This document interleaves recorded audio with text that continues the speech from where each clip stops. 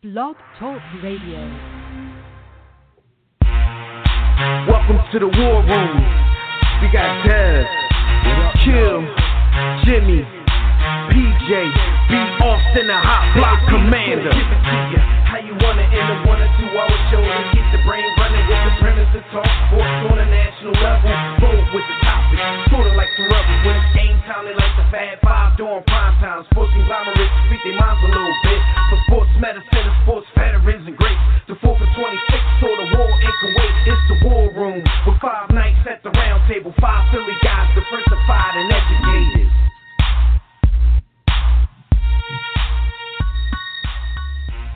What's good, everybody out there in War Room land? You are once again live in the War Room, brought to you by War Room Sports on the War Room Sports Podcast Network. I'm one of your hosts. I'm Dev McMillan. I'm in the building. Well, look, first of all, before I even tell you who I'm in the building with, just got to let y'all know that, you know, the homie Jimmy is over in Bora Bora saving baby Blacktip sharks. And B. Austin might join us in the second hour of the show because, you know, he's off doing some humanitarian work as well. So I'm joined in studio today by the homie, Billy Page. What's going on, good brother? Yo. What's going on, man? Yeah, you ain't got to worry about me saving anything. So we good. I'm here. I'm here whenever you need me, man. No humanitarian work. We the ignorant dudes. We ain't saving nobody except for, you know. But all right. So before we get into everything, you know, everybody out there knows it's been a great week for the social aspects of sports.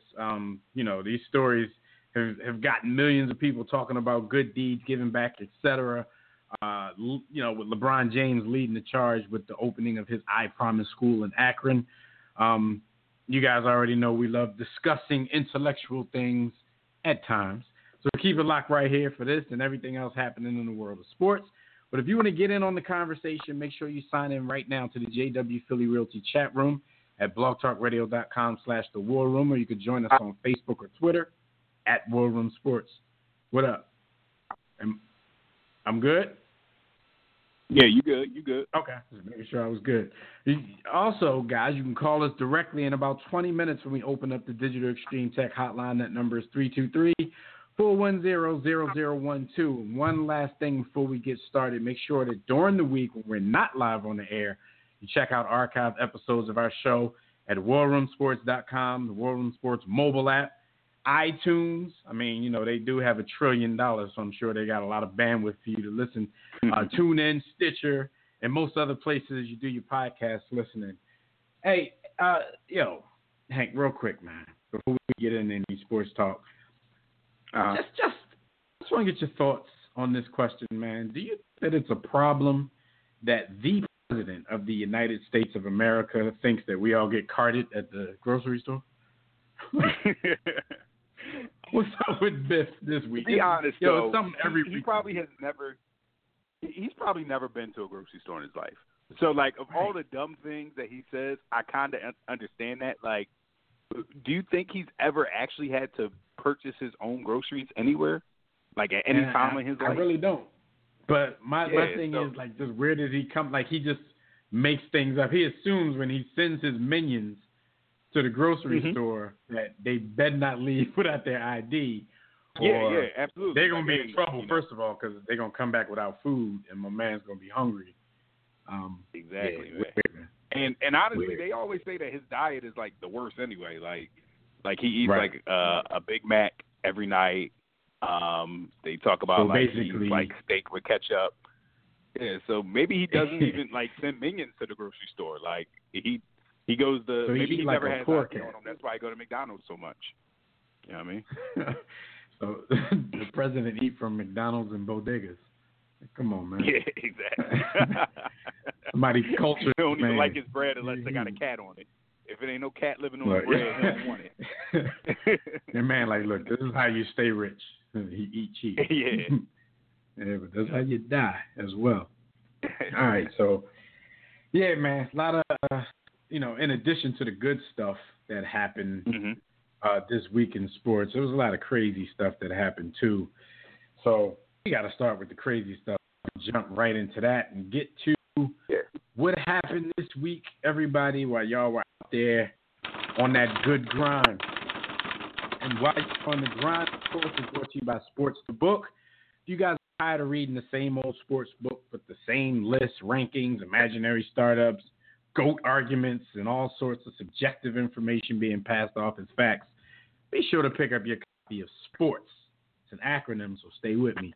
Smart people only read the sports. It's a mixture of sports and hip-hop culture written by War Room Sports' own Jimmy the Blueprint Williams, and it'll keep you on the edge of your seat, it'll keep you laughing. It's an interesting read, and I suggest it to everybody. Just go to sportsthebook.com or get your copy from our website at warroomsports.com. But wherever you get your copy, just make sure you don't miss this movement. So one of the stories that happened this week, this was something that's been a long time coming, but I think most of us are in agreement that, a lot of these NBA dudes sell a lot of wolf tickets. They're not really about that life because, on the court, they know that there's always somebody 2 feet away to break up the nonsense when people start acting like gangsters. Well, according to some reports, that wasn't the case, or at least it wasn't the case quick enough in a club after the ESPYs a few weeks ago when the problems between Draymond Green and Tristan Thompson finally came to a head. Now, the initial report said Draymond Green actually tried to approach Tristan Thompson to apologize after all the smack that he was talking, after the series and just all the stuff that he was saying. And Tristan wasn't trying to hear it this time. If you reverse back to the NBA Finals, there was a moment when Tristan Thompson actually tried to go up to Draymond Green and squash him, and Draymond wasn't trying to hear it. Said they're not cut from the same cloth. So, according to reports, according to eyewitnesses, Tristan snuffed him when he tried to apologize to him. This surprising you, or that Kardashian snatch got people angry? Honestly, it did surprise me because I think we all have labeled Tristan as being soft. Like we know all NBA players, soft. Well, not all, because there's a couple. Like shout out to Zach Randolph, no disrespect, bro. It's a couple that we don't want to see in the dark alley. But for the most part, they're, like you said, they just selling wolf tickets. But like Tristan seemed like extra soft, like terry cloth soft. So I was quite surprised to see that. Not only was he, unwilling to take the apology, because that's the other thing. They're all friends in real life. Like it's like wrestling, where the bad guy and the good guy leave in the same car at the end of the night. So, for him, first of all, not even to be interested in the olive branch was one thing, and then for him to throw the 2-piece, I couldn't believe it when they said that he was actually the aggressor. But I think Draymond must have really crossed that line. Draymond must have really. Yeah, I think the apology lets you off the hook from all the tough guy acting. Like you can, that lets you off the hook basically. You don't have to go through with any promises that you might have made on national TV. So yeah, I was a little surprised as well, because Tristan always acts aggressive. But like we said, up until this point, we've always considered it an act. Now, Draymond has finally come to social media to actually, say a few things about this, and he's saying all of these reports we're hearing aren't true, like they aren't accurate. And he said basically, I don't care. Mom Dukes kept seeing and hearing things, and she wanted me to say something. So what I'm hearing now, this is not what I saw in the Draymond story, but I'm hearing other accounts that the punch was actually more of a mush. Like, he pushed his face real hard. Okay. And then they broke it up, and they partied together for the end of to the end of the night. See, that makes a little bit more sense because honestly, although I was, giving Tristan credit for not being so soft, I was looking at him a little sideways for being somebody that's, almost 7 foot, a world-class athlete, and not being able to drop somebody with a 2-piece. So hearing that it was a mush, I can understand it a little better. But yeah, I was definitely doubting his power, which to me, I was like, come on, you spend all day and night sparring with Chloe, if you spend all day and night messing around with OJ's daughter, you're supposed to be tougher than that. But I guess. Yo, yeah, I mean, because I'm sitting here. What's also, I'm not gonna say shocking because we're not shocked by any of this. What's also funny to me was, first of all, LeBron James, and I read this. I'm not even gonna take credit for this joke. So I got, somebody said LeBron James and Kevin Durant finally super teamed up to break the fight up for a minute. But then everything went back to normal. After all the scuffle, LeBron, like Jimmy said to us earlier on the chat, LeBron hit everybody with the Captain Murtaugh, with the I'm too old for this. But then everything went back to normal and everybody partied for the rest of the night. Even if you don't get sucker punched, like even if you get open hand slapped, you get mushed, like I don't know if I can stay there for the rest of the night if I'm not going to do anything else about it. You can't just walk over to the chicks and start buying drinks after you just got mushed in the club in front of everybody. Yeah, we got to either fight. We got to fight then and there, or I got to go to the trunk. It's got to be something more. Like we can't be in the same place and just bush me in public. But I need to know whose party this was, because they had to have some Derek Jeter rules in effect, because not only nobody got footage, but nobody has any footage. Like there's supposed to be a camera on those two as soon as they are in the building together, So I'm amazed there's no footage of this, and that so long. If there were any groupies or just straight up peasants, in the party, like the cameras come on as soon as LeBron walk in. So it's weird. So if they didn't have these Jeter rules in effect, they did when everybody was on the way out. They must have snatched everybody's phone, stomped on it, and said, said do something about it. I know Tristan was sitting there like, oh word, y'all could have the cameras out when I'm out here doing my dirt, but when I'm looking at people, ain't nobody want to get no footage, huh? I hear tongue kissing strippers and stuff. I'm thinking the story must be made up. I'm waiting for Draymond to give details on why the facts are wrong, though. It may be something even more embarrassing, though. It might have been Chloe that was the aggressor in the whole. But yeah, those two. I feel like there was some sort of violence, though, because if it was just a straight up lie, he would have said that. He was like, "Come on, y'all crazy to think he would have put his hands on me." Like, so for him just to be like, "Nah, the facts are wrong," that means it's some truth to it. Oh, shout out to Casey Mack and the War Room Sports Game Time group. He said, "Ain't Canadians just as soft as Euros?" Hashtag Tristan Strong. Yeah, Tristan, that dude, man. Tristan, I mean, Draymond has been talking a lot, though. Like, he's really been punking dudes. So I guess Tristan was at the point of no return. He's like, I might be a punk. This might not really be me, but, principle is principle at some point. All right, well, whatever. We won't have to see them in the finals, boxing each other out and wrestling and stuff anymore. So I guess it's over. Some sad news in the world of professional wrestling. It was a bad week last week. Nikolai Volkov, he passed. Brian Christopher Lawler passed. I think it was actually one more name, but I don't have that name. So shout out to the dead. He was one of them old school, I think like Memphis wrestlers or something like that. We're not disrespecting you, but we kind of disrespected you. But rest in peace to whoever you are, the third dude. So Nikolai Volkov, I don't be dating myself, but were you around for the Volkov era? Yeah, that was definitely early in my wrestling watching, but I remember Nikolai Volkov.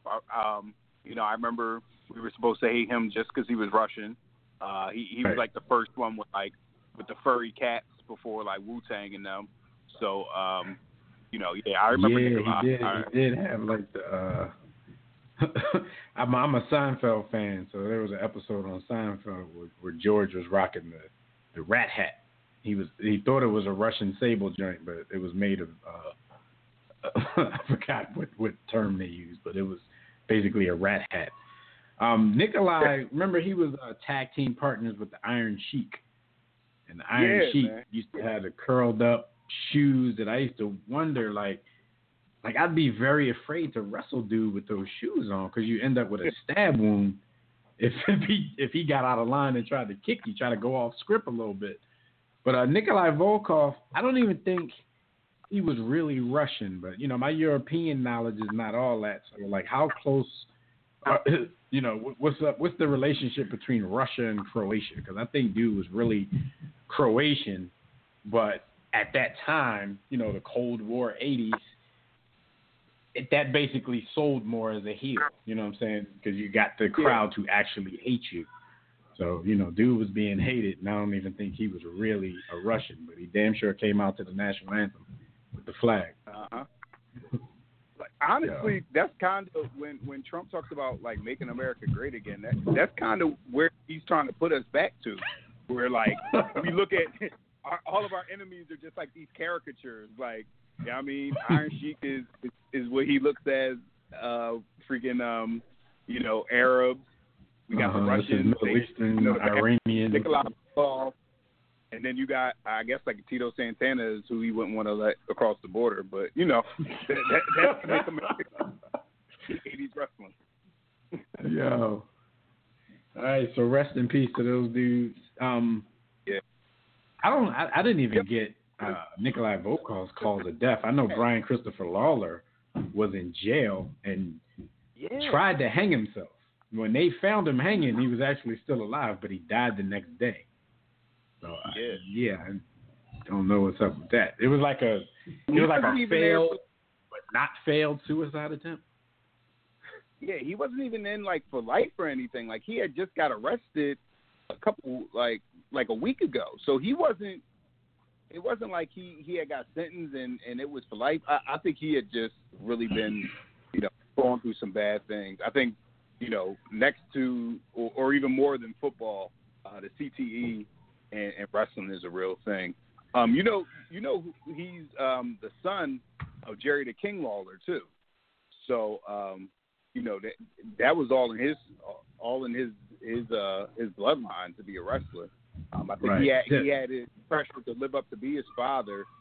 He had his moment when it was him and Scotty Too Hottie, and they had their Too Cool.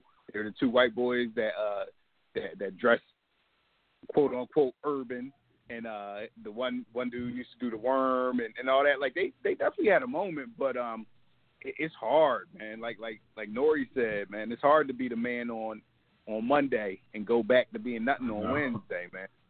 Yo, shout out to Nori, man. That album, all right.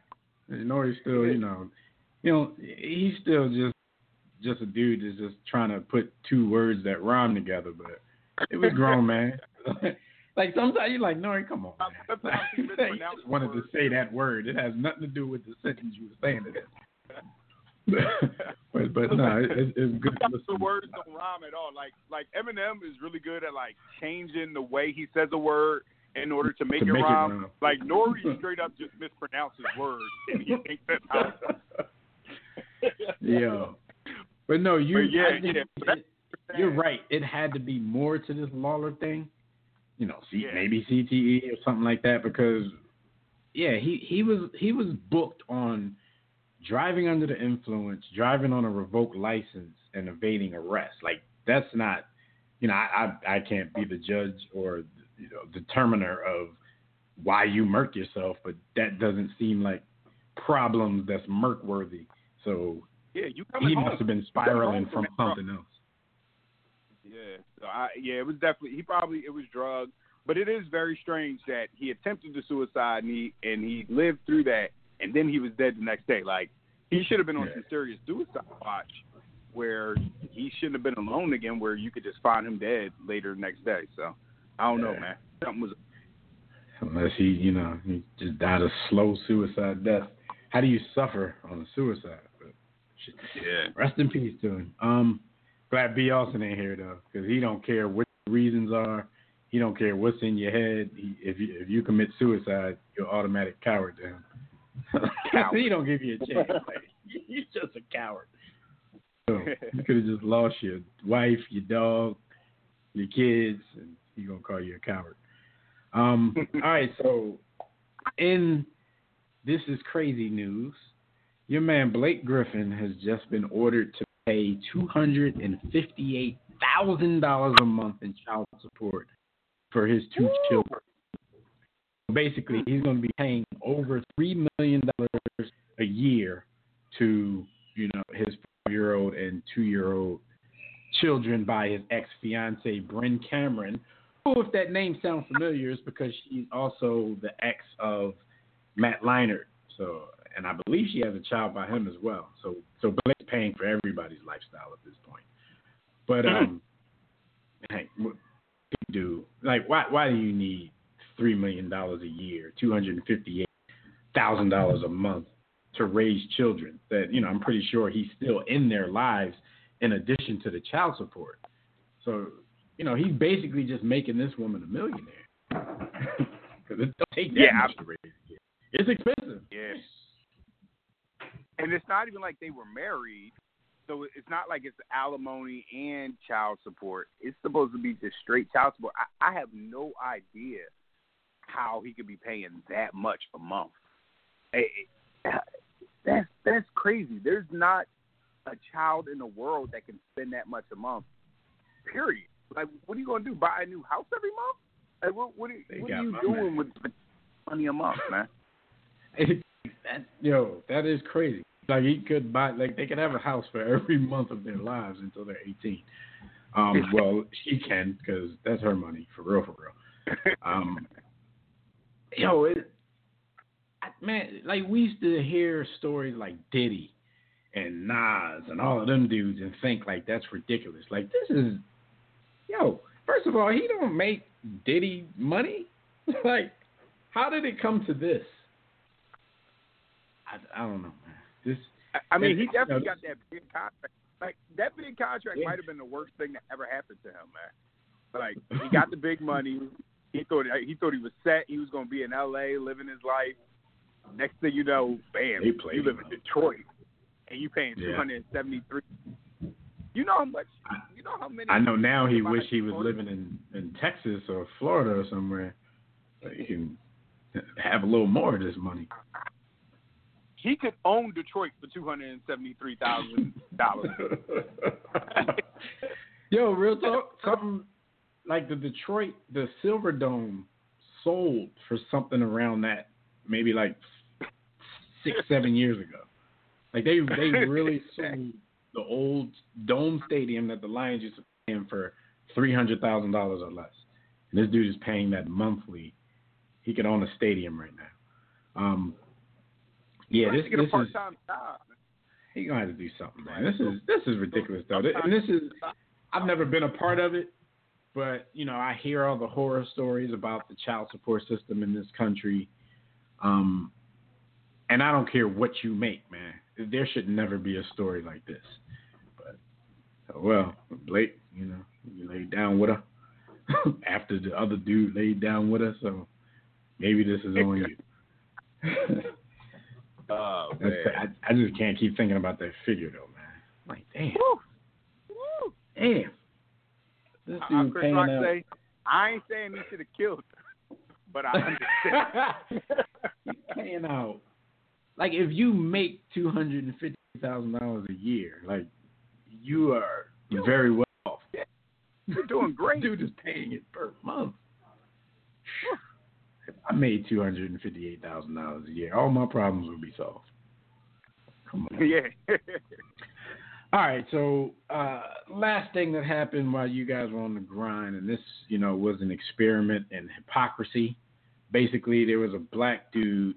This was the same dude who he founded a New York City-based marketing agency called We Have Stories. This marketing agency represents marginalized groups. He was the dude when Black Panther came out. He made up the Black Panther Challenge, which raised over $900,000. and they purchased Black Panther movie tickets for members of the Boys and Girls Club of Harlem. I hope he did a little bit more with $950,000 than buy these cats movie tickets, though. But anyway, he was walking around New York wearing a shirt with a logo that said Caucasian on it. And it was, a logo that played off the Washington professional football team logo, but instead of the Native American person, and it said, the white guy in the logo actually looks like Shanahan to me. I think it is, because I think when they made these shirts some years back, he was the actual coach of the team. But he wore this around New York, and a lot of white people didn't take too kindly to it. But these are the same people that have no issue with the Redskins, being the name of this team, a Native American being on their logo. Some guys actually, one guy, I guess he must have been a Washington football fan, actually screamed to the dude, "Go Skins!" And then when he was like, "Nah, man," and like showed him the shirt and he saw what was on it, he called the dude an asshole after that. So you were cool saying "go racial slur" to this dude about another group, but when you saw that it was Caucasians, which is not even a derogatory term, then he had a problem with it. Now, heck, you live in the DMV area, so you've been privy to the fight over this team name and people trying to get it changed. Like, what are your thoughts on the hypocrisy? I'm not even going to ask you if you're surprised, because I know there's no surprise in any of this, but what are your thoughts? Yeah, it was just a beautiful example of exactly what white privilege is, because you don't ever get to feel marginalized. And, like, the fact that someone would even attempt to point out something that could possibly make you feel like an other automatically becomes this offensive thing, and you can't even relate one-to-one. You can't even see how this would be the same way that somebody Native American would feel about the name, the Redskins, which, as you said, Caucasian isn't a derogatory term the way that Redskins are. So because his shirt could have said some things. We got some things. Could have said. Yeah, exactly. He ain't say crack. He ain't say hunky. Right. He ain't say man. It ain't none of that. It just colonizer. It was Caucasian. None of that. So I mean, this is. It just shows that when you're in power, and other people have the nerve to even point out any sort of flaws or to make you try to think about things that are that kind of bust you out of your bubble. You just get upset and don't have to accept it. It's the same thing as the kneeling. I mean, the whole argument against kneeling is, this is my escape. This is my time where I shouldn't have to think about political things while I'm watching football. But forget the fact. I don't care if it's your best and biggest platform and you can make a difference. This is my time. Exactly. If you ever infringe on my TV time. Meanwhile, while the anthem's on, they sitting on the couch with a beer. I swear, as many football parties as I've been to, I've never seen one person, white or black, stand up while they were playing the national anthem. But everybody wants to get involved and have an opinion on, what they're doing now. But somebody else, an older white lady, stopped the guy in the street, asked him, "Why would you wear that? It's disrespectful." So he returned a question to her, said, "So if I had on the actual team shirt or another team using disrespectful branding, would you have a problem with that?" She said no, because that's the logo. So it doesn't matter if the logo is disparaging. They made it the logo, so FOH to everybody else.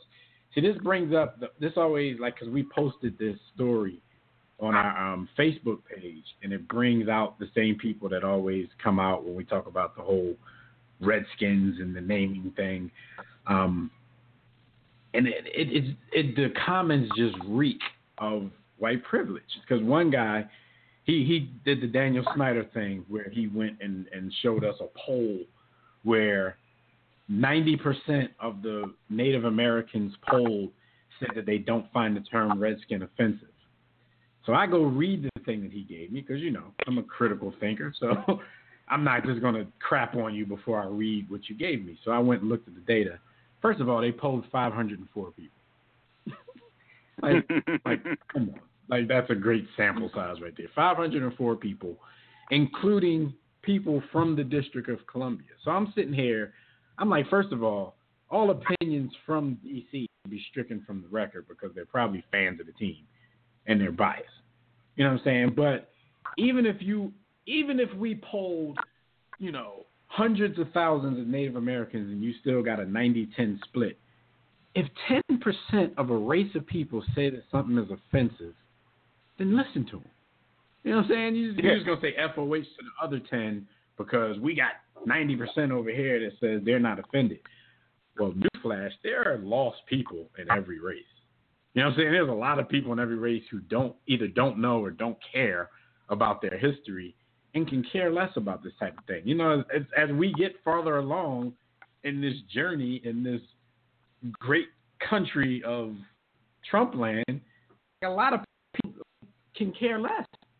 Not saying that there's anything wrong with it. As race mixing and all that stuff goes on, I think people start to, dismiss the meaning of some of this.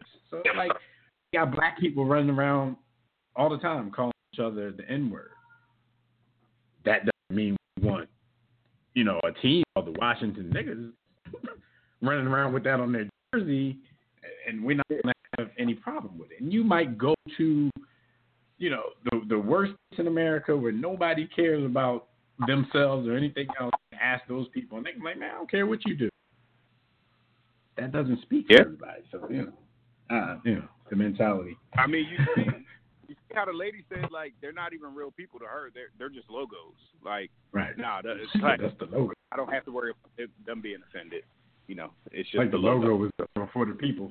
The hell with them people. Yeah. It's the logo. They shouldn't have copied off the logo, trying to be Native Americans. Like, come on, baby. All right, so that's some of the crazy stuff that happened this week while y'all were on the grind. So before we get into the real sports stories of the week, I'm going to give a couple of birthday shout-outs. And the birthdays are brought to you by nobody but whoever you claim as your God. They're brought to you by the Creator.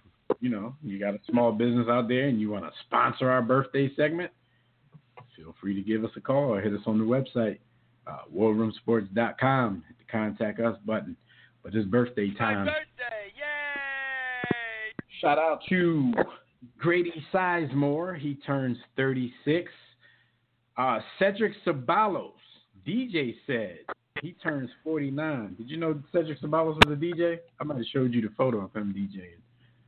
I think we did put that in the chat one time. It sounds familiar. Yeah, we were out at a gala. I don't know if it's pronounced gala or gala because I don't do fly stuff like that often because, I eat at McDonald's like the president.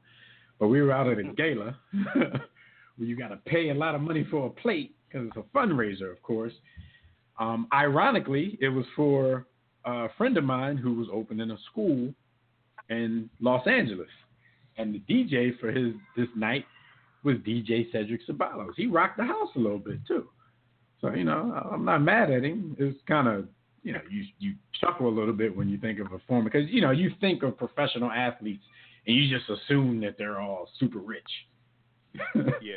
My man hustling and getting his DJ on. And, Sad might have some money. It could be just a hobby and a hustle for him. But, shout out to him because he did rock the party. And happy birthday on his 49th. Tim Wakefield. Yeah, isn't he a little too big in the DJ booth though? Like, said he's a small guy. It was kind of, and it was even more weird when I was up at the DJ booth and took a photo with him because then you really realize like, I really thought I had game back in high school, but I would have been getting my shot blocked at will if I was half good enough to make it to the NBA. Like, this dude's like 6'7". there's dudes in the NBA way bigger than him. But yeah, he looked a little funny up there. I don't know if they had like an extra tall table, because I'm sitting here. I got to go back and reference the picture to see if if he had to bend down a whole lot. I think he might have had like some supports under his ones and twos, under the little boxes that hold the ones and twos to make those taller, so he didn't have to bend down too much. Because DJing would certainly be a back killer for somebody like him. Tim Wakefield is having a birthday. And I got 66 years old on this paper, but I know damn well that Tim Wakefield ain't 66 years old. So shout out to him, and however old he is, I'm pretty sure Casey Mack is in the Game Time group, and he can tell us. He is 52 years old. He was born in 1966, so I probably just copied that down wrong. Shout out to him anyway. And a rest in peace shout out to Lamar Hunt, former founder of the Kansas City Chiefs. He was born August 2nd, 1932, died on December 13th, 2006. And a special rest in peace shout out to a friend of mine who passed a few months ago, Danielle Philly Caliente Long. She was like the most diehard Philly fan that you would ever meet in your life. She was a big wrestling fan. As a matter of fact, she passed out at a wrestling event down in Richmond just suddenly. This was somebody who documented their whole life on Facebook, and her final photo on Facebook was her sitting at this wrestling match, like talking about how great her boyfriend was for getting her these tickets. But I ain't trying to make this a sad show. She died. She was born August 2nd, 1978. She died May 29th, 2018. Rest in peace. Shout out to my girl, and happy birthday to everybody else that we named. My birthday, yay! All right, so those are your birthday shout-outs. And real quick, because we're going to talk about Bronny and his school, but you guys can check out our website at warroomsports.com. Just go, look around, do whatever. But if you want to call in and speak with us about this NBA players opening school thing, you can call in now. That number to the Digital Extreme Tech hotline is 323-410-0012. Press 1 when prompted. But if you're already listening from your phone, just press 1 if you want to holler at us. All right, and Hot Topics are brought to you by MyBookie. Go ahead. My bad. I was sitting here debating. I was like, should I make an inappropriate joke? But like, I wouldn't be me if I didn't. I was just gonna say rest in peace to Shorty, but it's gonna be a lot of her favorite wrestlers up there with her. When she got there too. I expect nothing less. I expect nothing less. My bad. You probably getting a nice show up there. Your man Andre Waters up there too. She can go tell Jerome what happened this year, bringing it home for Jerome. So, it's lit up there, as the young boys say. There it is. I'm looking into the chat room right now in Skyview.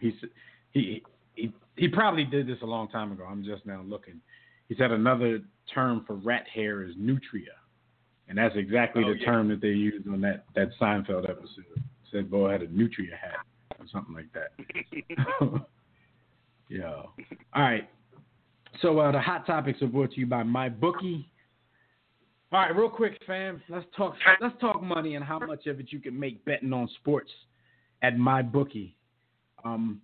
Look, if you haven't tried them yet, it's a great time to do so. You can lay down some money on the biggest games in sports.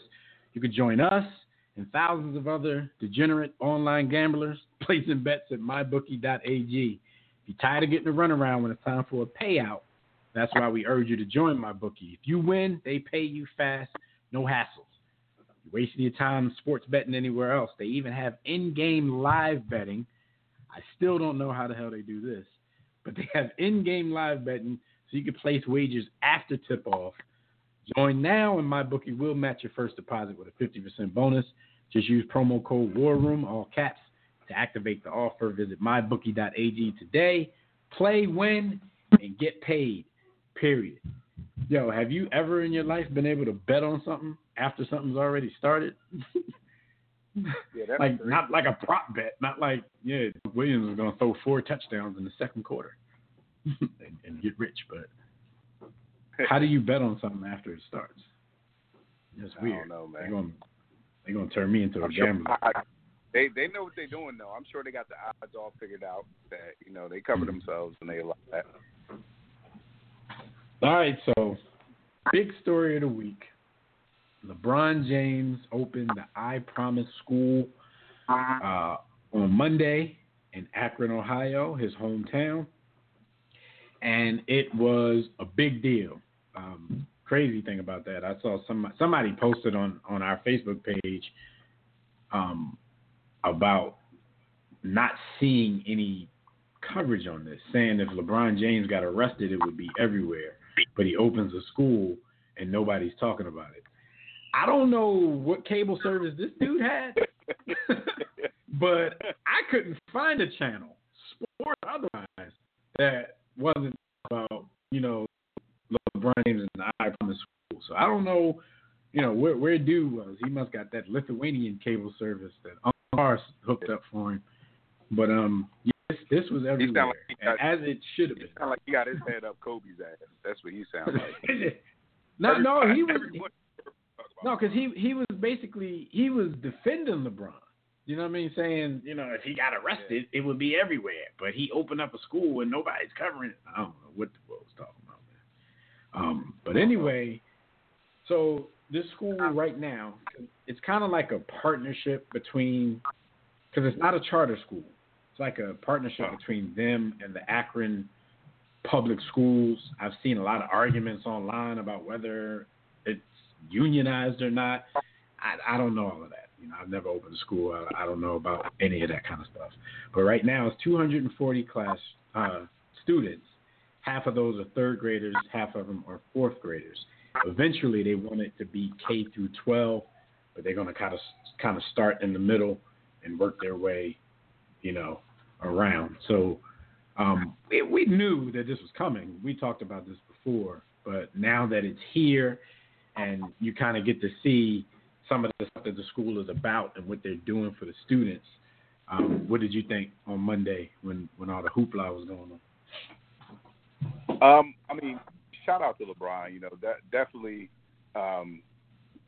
just proud of what he does, the way that he handles himself, the way he makes his moves. What dude said was correct. If LeBron got arrested, it would be the biggest news ever. And part of that is because he's been so squeaky clean, since he was in the national spotlight. Since 16, the biggest scandal he ever had was changing teams. You know what I mean? Like, and he's grown national TV. And people still and kids still benefited from that. The kids still benefited from that. What was it? $1 million? $1 billion? Yeah, something like that to the YMCA or something. Something the boys. Yeah. So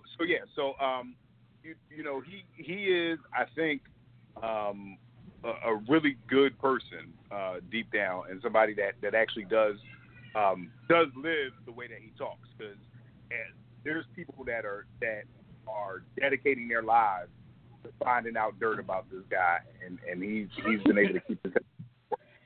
So shout out to him. The second worst thing he ever did was say what's up in somebody's DMs. He say nothing incriminating. He just said what's up. They trying to get this dude for anything. Yeah. So great moves. It's just it's beautiful to see. I don't know what they're talking about. I saw all sorts of coverage on it. Just shout out to everything that the students are going to benefit from too. They're getting every student gets a bike. They're putting together programs for jobs for the parents, free transportation for everybody that lives within a couple miles of the school.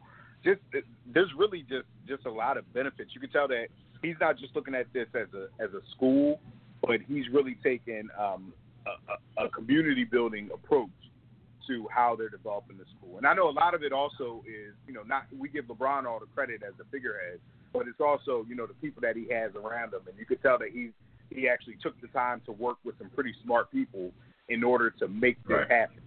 And we'll talk about him not being the first and everything, but none of that is to take away from what he's. We'll talk about Jalen's saltiness later. Yeah, and I think it does, with him being who he is.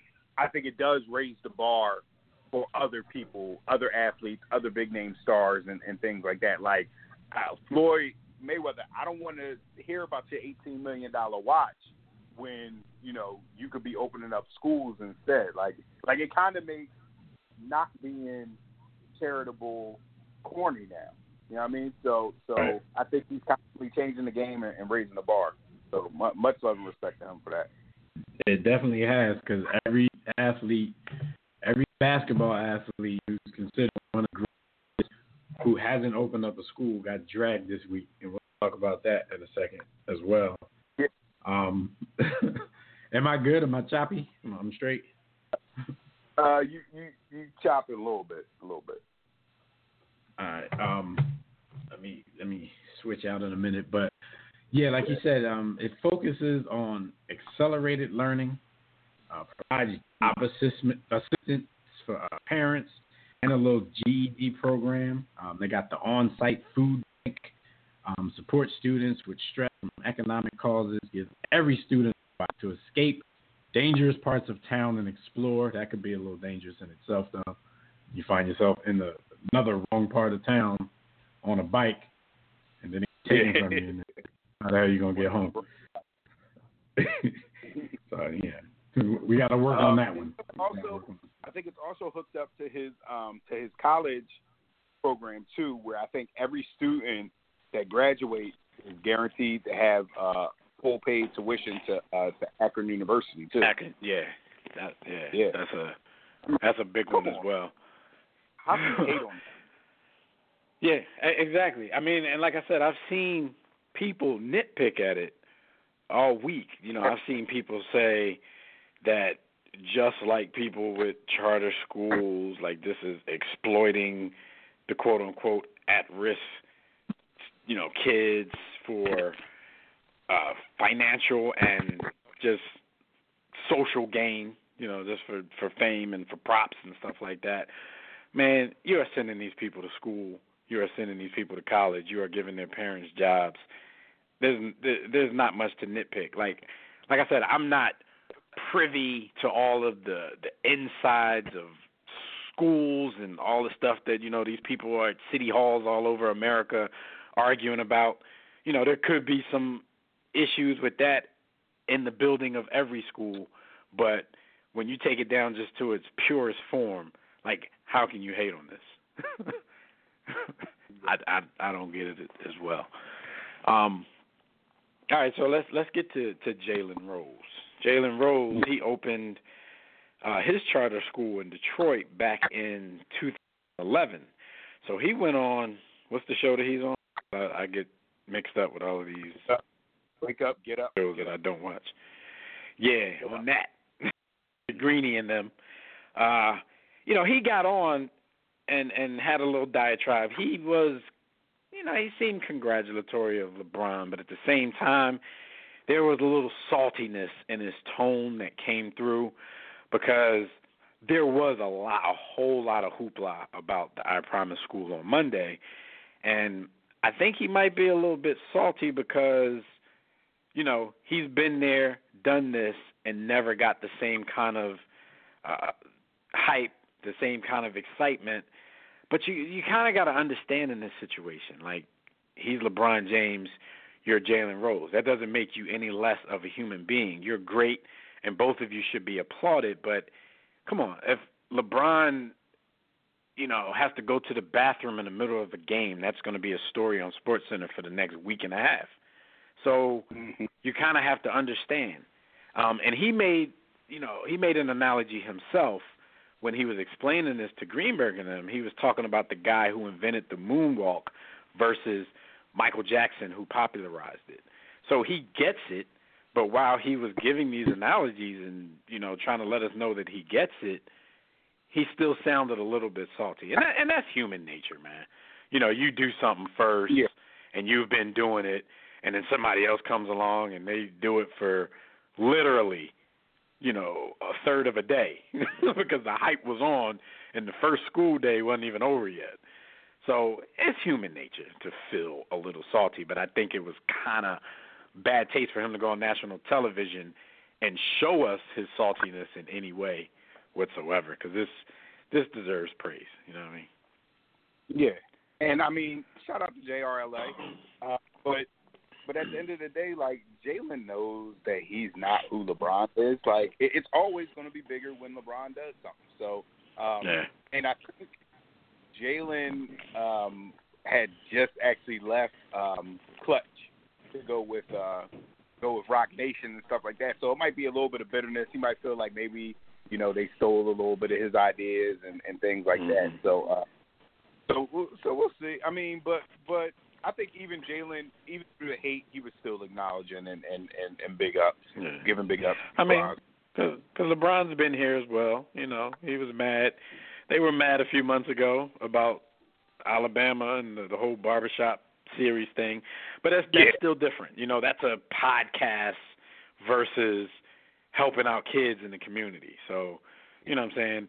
Any human nature feelings that you might feel about this, you got to keep that under wraps. This is actually good for Jalen Rose, though, because in the 1,000 arguments that I saw about this whole thing throughout the week, there were several people out there who didn't even know that Jalen Rose did this. So this gives him publicity now. But then on the same token, I guess if he wouldn't have went on the TV crying a little bit salty, then people still wouldn't know if he would have just kept quiet. They're like, nobody would have been, Jalen Rose did this too. I think the people who were caping for Jalen all week, they probably didn't even know Jalen got on TV crying. So, it's not. I'd give shout-outs to both dudes, David Robinson as well, Pitbull. He's not an athlete, but he has a school. Diddy. It's a lot of people who have done it, but Clutch and LeBron, you know how they are. They take stuff and they take it to the next level. And the list of amenities, it sounds next level, but we'll see where it goes. I hope and pray that they get, all the success in this that they setting out to get. Shout out to Ivy Leaf and Mr. and Mrs. Green, man. No doubt. They did this way back in the day. I mean, we products of that. Right. Our promise can't be better than the Leaf, but, we still wish them well.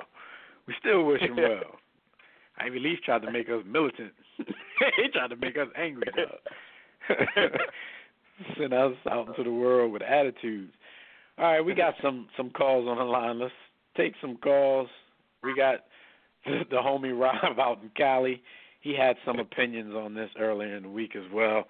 Rob, what's going on, good brother? You're in the war room. Hey, what's up? Can y'all hear me?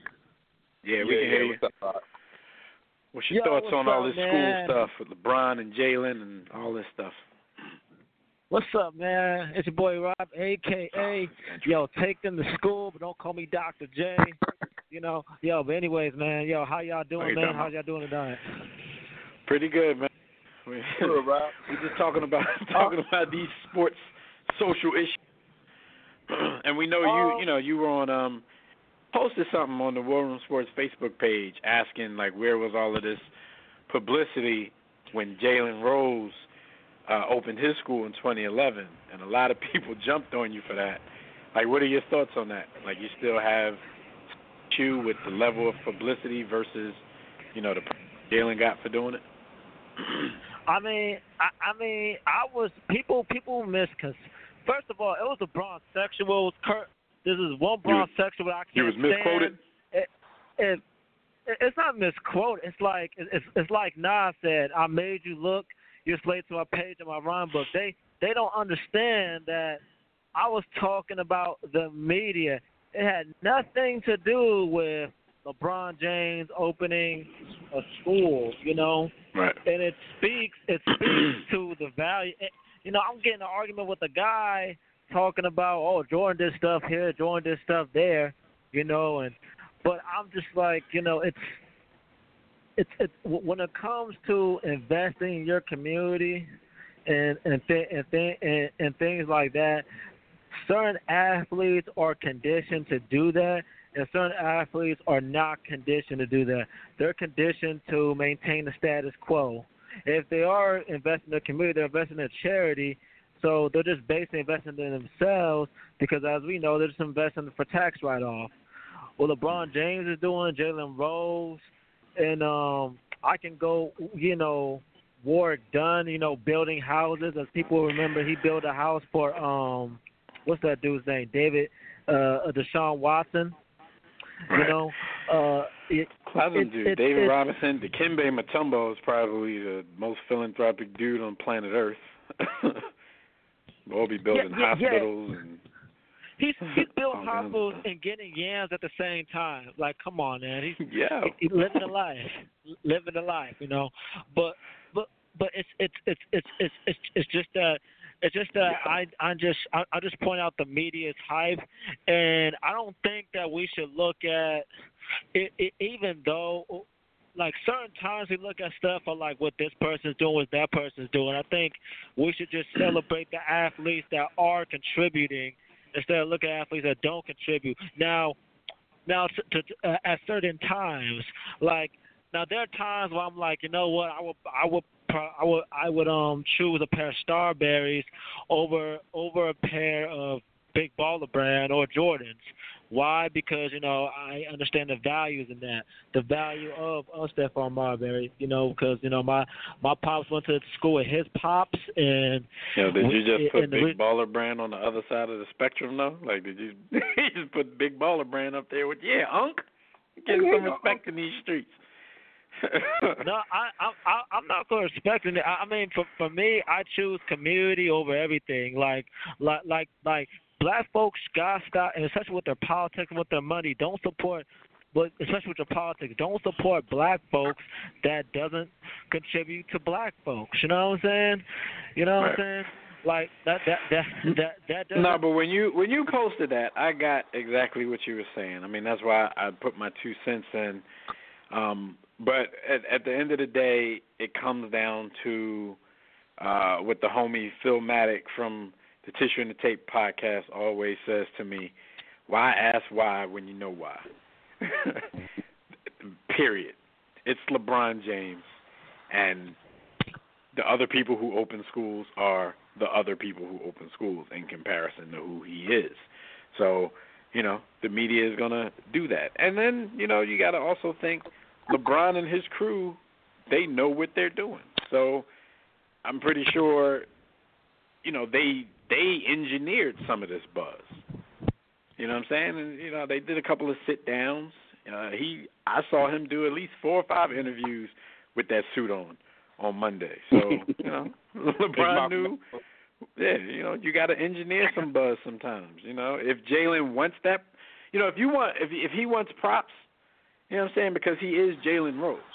He's not LeBron James, but he's Jalen Rose. If Jalen Rose says, I want to do this grand media tour so everybody knows what I'm doing, he still has enough pull to do that. I mean, he works at ESPN, for God's sake. He has enough pull to be able to do that. So, most philanthropic efforts should really go without you searching for kudos and pats on your back anyway. But if you want them, and, you may not be LeBron, but you're still Jalen Rose. Go out there and make it happen. They're not going to say, Good Morning America is not going to say, no, Jalen Rose, we don't want to have you on for 5 minutes to talk about your school. They're not going to do that. Yeah. So, but like you said, while we crying for Jalen should have did something about it. Like you said, but out there at the end of the day, though, like, greatest gift is anonymous to anonymous. You dig? Like, it shouldn't be about who did it first. It's about helping all these kids. Right. Exactly. Like I was like shout out to Vince Stats from Philly. He's been trying to talking about bringing issues of renovating parks and parks getting closed down and trying to start a game between a basketball game between the community and the police officers.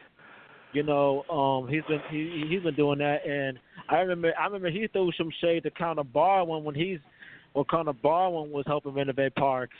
When he was in Philly, and he was like, but I ain't getting no recognition. But in and some things is human nature. Yeah, like exactly. I mean, if you're a good cat from the streets that's trying to do something, what you do may go unnoticed in the big scheme of things in the national media. The people that you're helping are going to know exactly what you're doing, which is the most important thing out of all of it.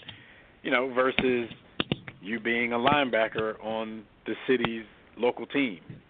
He's going to be on the news for anything that he does. I'm pretty sure there's a lot of people out there in the streets doing what Malcolm Jenkins does, doing what Chris Long does, doing what Connor Barwin did. But, hey, you got to understand, your place in society as far as fame is concerned. It's going to be different for those dudes. Yeah. I want to say this quick thing. Yeah, like people like Chris Webber said one time. He said Dennis Rodman helped me get me my first job when he was in Detroit. But I want to say these two quick things. I want to ask y'all a question, but I want to say two quick things. First of all, the lady whoever said that whoever was complaining about LeBron James and the WNBA women getting paid, I just want to say that the lady's out her mind. Get off the cocaine. The WNBA women will never be as paid as NBA players. I'm sorry. It's just how it is. I love Skylar Diggins is fine. Maya Moore. And, yes, one time, and my friends always find me on this, one time I did say Brittany Granger looked good because the camera was at a good angle. But you know what I'm saying? Yes, I said that. Yes, I did. Yes. Is that why you be taking up for EJ all the time, man? Okay, we're talking about women compared to a man. Nice try, though. Nice try. A tall one. Too tall. Brittany Griner? But, you seen her chest? But I do want to say... I do want to ask... going on there, brother. I do want to ask y'all this. Y'all never been with a tall chick before? But anyways, man, I do want to ask y'all this. What I won't be off the time in once because he's been quiet. What do you like about Carson Wentz, and what do you think what would you like to see him improve? And that's all I have to say, or does he just need to be consistent? That's all I have to say, man. Y'all have a wonderful day. You know what I'm saying? I'm just gonna stay here and be quiet and listen to y'all.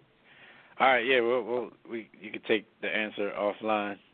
Hank, you want to take that first? What do you like about Carson Wentz, and what does he need to improve? Need to improve his damn knee. Yeah, that's really what it is. You just need to have a healthy ACL because when he went down last year, he was the clear MVP of the league. So it's not really too much more he can do. I thought his decision-making really took a big step up last year. His long ball looked good. He actually had receivers that were making catches. I mean, maybe getting rid of the ball a little quicker because he does hold the ball and try to make things happen in the pocket. But when he did that last year, he made some spectacular things. So, health is all I really need to see. Man. I was about to say, that's like, if there's any criticism, like, I don't even want to be sitting here, like, touting the dude like he's perfect, but that's really all I could think of as well. Like, that could be an improvement of most quarterbacks. Get the ball out quicker so you won't get hammer time back there. But like you said, last year was different because that was a big criticism of mine in his rookie year. But from his rookie year to last year, it seems like the offensive line, the pass blocking was so much improved, like it wasn't a big deal that he was back there holding the ball because they were allowing it to happen. And then with the fact, like you said, that he could move around and make things happen as well, like he had all day to make plays last year. So maybe if there's something that we can nitpick is to not get into that habit, because the line is not always going to be that devastating. And, we already know your knee is not the same as it was. So maybe, if there's something for him to work on in camp, is the 3-5-step drop, get rid of the ball, live to see another play. Since, don't go down the RG3 path where you're just going to beat up the body until they think you can't play no more. So, yeah, not perfect, but we're making him sound perfect because we can't really find a flaw. And the dude, I mean, shit. Like you said, he was MVP front runner, and the team just won the damn Super Bowl. I'm just not in criticism mode. It's gonna be a while, man. Like, I've never been just a blind homer, but I'm just not in nitpick criticism mode right now. All right, so back to this school thing. We had Tobias on the line. He hung up. He probably at work trying to sneak in the hallway to give us a call. Call us back, Tobias. I was about to get to the line, but, Rob took your time. So Skyview in the chat room, he was saying Braylon Edwards, Jalen Rose, Dr. Dre, the list could go on. And Michael Jordan has been quietly sending kids to college for a minute now as well. And he also said Hank needed to pause that long ball. He used to hear him B and Jimmy on here. They would have got you for that. But my bad. No, Michael Jordan is a name that came up a lot this week as well, because this is we have this habit in society, like anytime we're praising somebody, we got to take somebody and just destroy them. So, we've always talked about what we thought of Michael Jordan as a human being. And actually, as of late, like, I've been starting to see that in a whole different light. Because first of all, he's been doing a lot in the past few years. So, maybe Mike was just so obsessed with his craft at the time that, nothing else really mattered to him except for, I got these money managers, throw some money on this charity, throw some money on that charity, say it's in my name, make it look good. But never really got involved with stuff. But, over the past few years, Mike has given $7 million for clinics in Charlotte, $2 million to that organization that's trying to figure out police violence against black people. He has some stuff on his resume as of late, but this is how I look at what we all may think of Mike, and maybe some of us used to think of Mike. Like, think about being the first one with that kind of power. We had people before him. We had the Muhammad Alis, the Jim Browns, and all those kind of people, but we've never seen brands, at least in the NBA, in sports in general, at least American sports, like Michael Jordan and LeBron James. So picture being the first of the LeBron James ilk where you've gotten to a point just by bouncing a damn basketball where everybody hangs on your every word. Whatever you say, people will do. The money is crazy and out of control, and you basically can, do anything, control anything. Being the first of that can't be easy. You know what I'm saying? We praise LeBron for great reason, but LeBron also got a chance to sit back, watch Jordan build his brand and his empire, also watch Michael Jordan make mistakes and get criticized for not being Kareem Abdul-Jabbar, Muhammad Ali, guys that had less to lose than him. You know what I'm saying? And now we adore LeBron for it, but I think that's just natural, human evolution. Like, we always get to, quote unquote, stand on the shoulders of giants. Like, a lot of us do things in life because we got to see somebody else do it. We got to see the mistakes that they made, and we basically rode around those mistakes because we saw what happened to that person. We saw the response, and we were able to avoid that. So, I think Michael Jordan, the good or the bad of Michael Jordan, has a lot to do with what LeBron James is showing us right now. And that's how it's supposed to be, on the court and off the court. Absolutely. And I think we also criticize Mike a lot for, apparently not being vocal, or people will talk about the comment that he may or may not have said about, Republicans buy sneakers too. Right. But I think we always look, because we were kids, I think we always look at Mike as being this fully formed adult throughout his career too. Right. But he was young. Like, dog, am I 20? I wasn't really that focused on helping the community, and I probably would have been worried about buying bad suits and bad jewelry instead of giving money and starting schools and all these sorts of things. So yeah, he was focused on himself. But most 20-year-olds, early 30-year-old people are focused on themselves. I think in his older That's the thing. We get to be a little older and look at these guys, and now we're like, give back. I had that. Yeah, exactly. So I think LeBron again is a different breed, and like you said, he did get the benefit of seeing these other moves, and then figuring out, okay, this is what's important to me. I think also Michael Jordan's situation was a little different too. I mean, he grew up in the South. Right. He wasn't in the bitter hood. Exactly. He wasn't in an area where you were praised for being outspoken, or people were as woke as people tend to be in urban areas. And then he had the 2-parent household. He had the strong male influence. So had a basketball hoop in the backyard. Exactly. That ain't the same struggle. Exactly. So he probably never missed 100 days of school in his life, whereas LeBron said he missed over 100 days of school in 4th grade. You know what I mean? So, right. Gloria. So it's a little different. So we do give him a bad rap. I'm glad to see that he's doing more. And again, it is funny how it's just a constant battle. Like anything LeBron does is going to get compared to Mike. Mike a piece of trash. It don't matter what it is. And for me, it's like, look, better late than never. You know what I'm saying?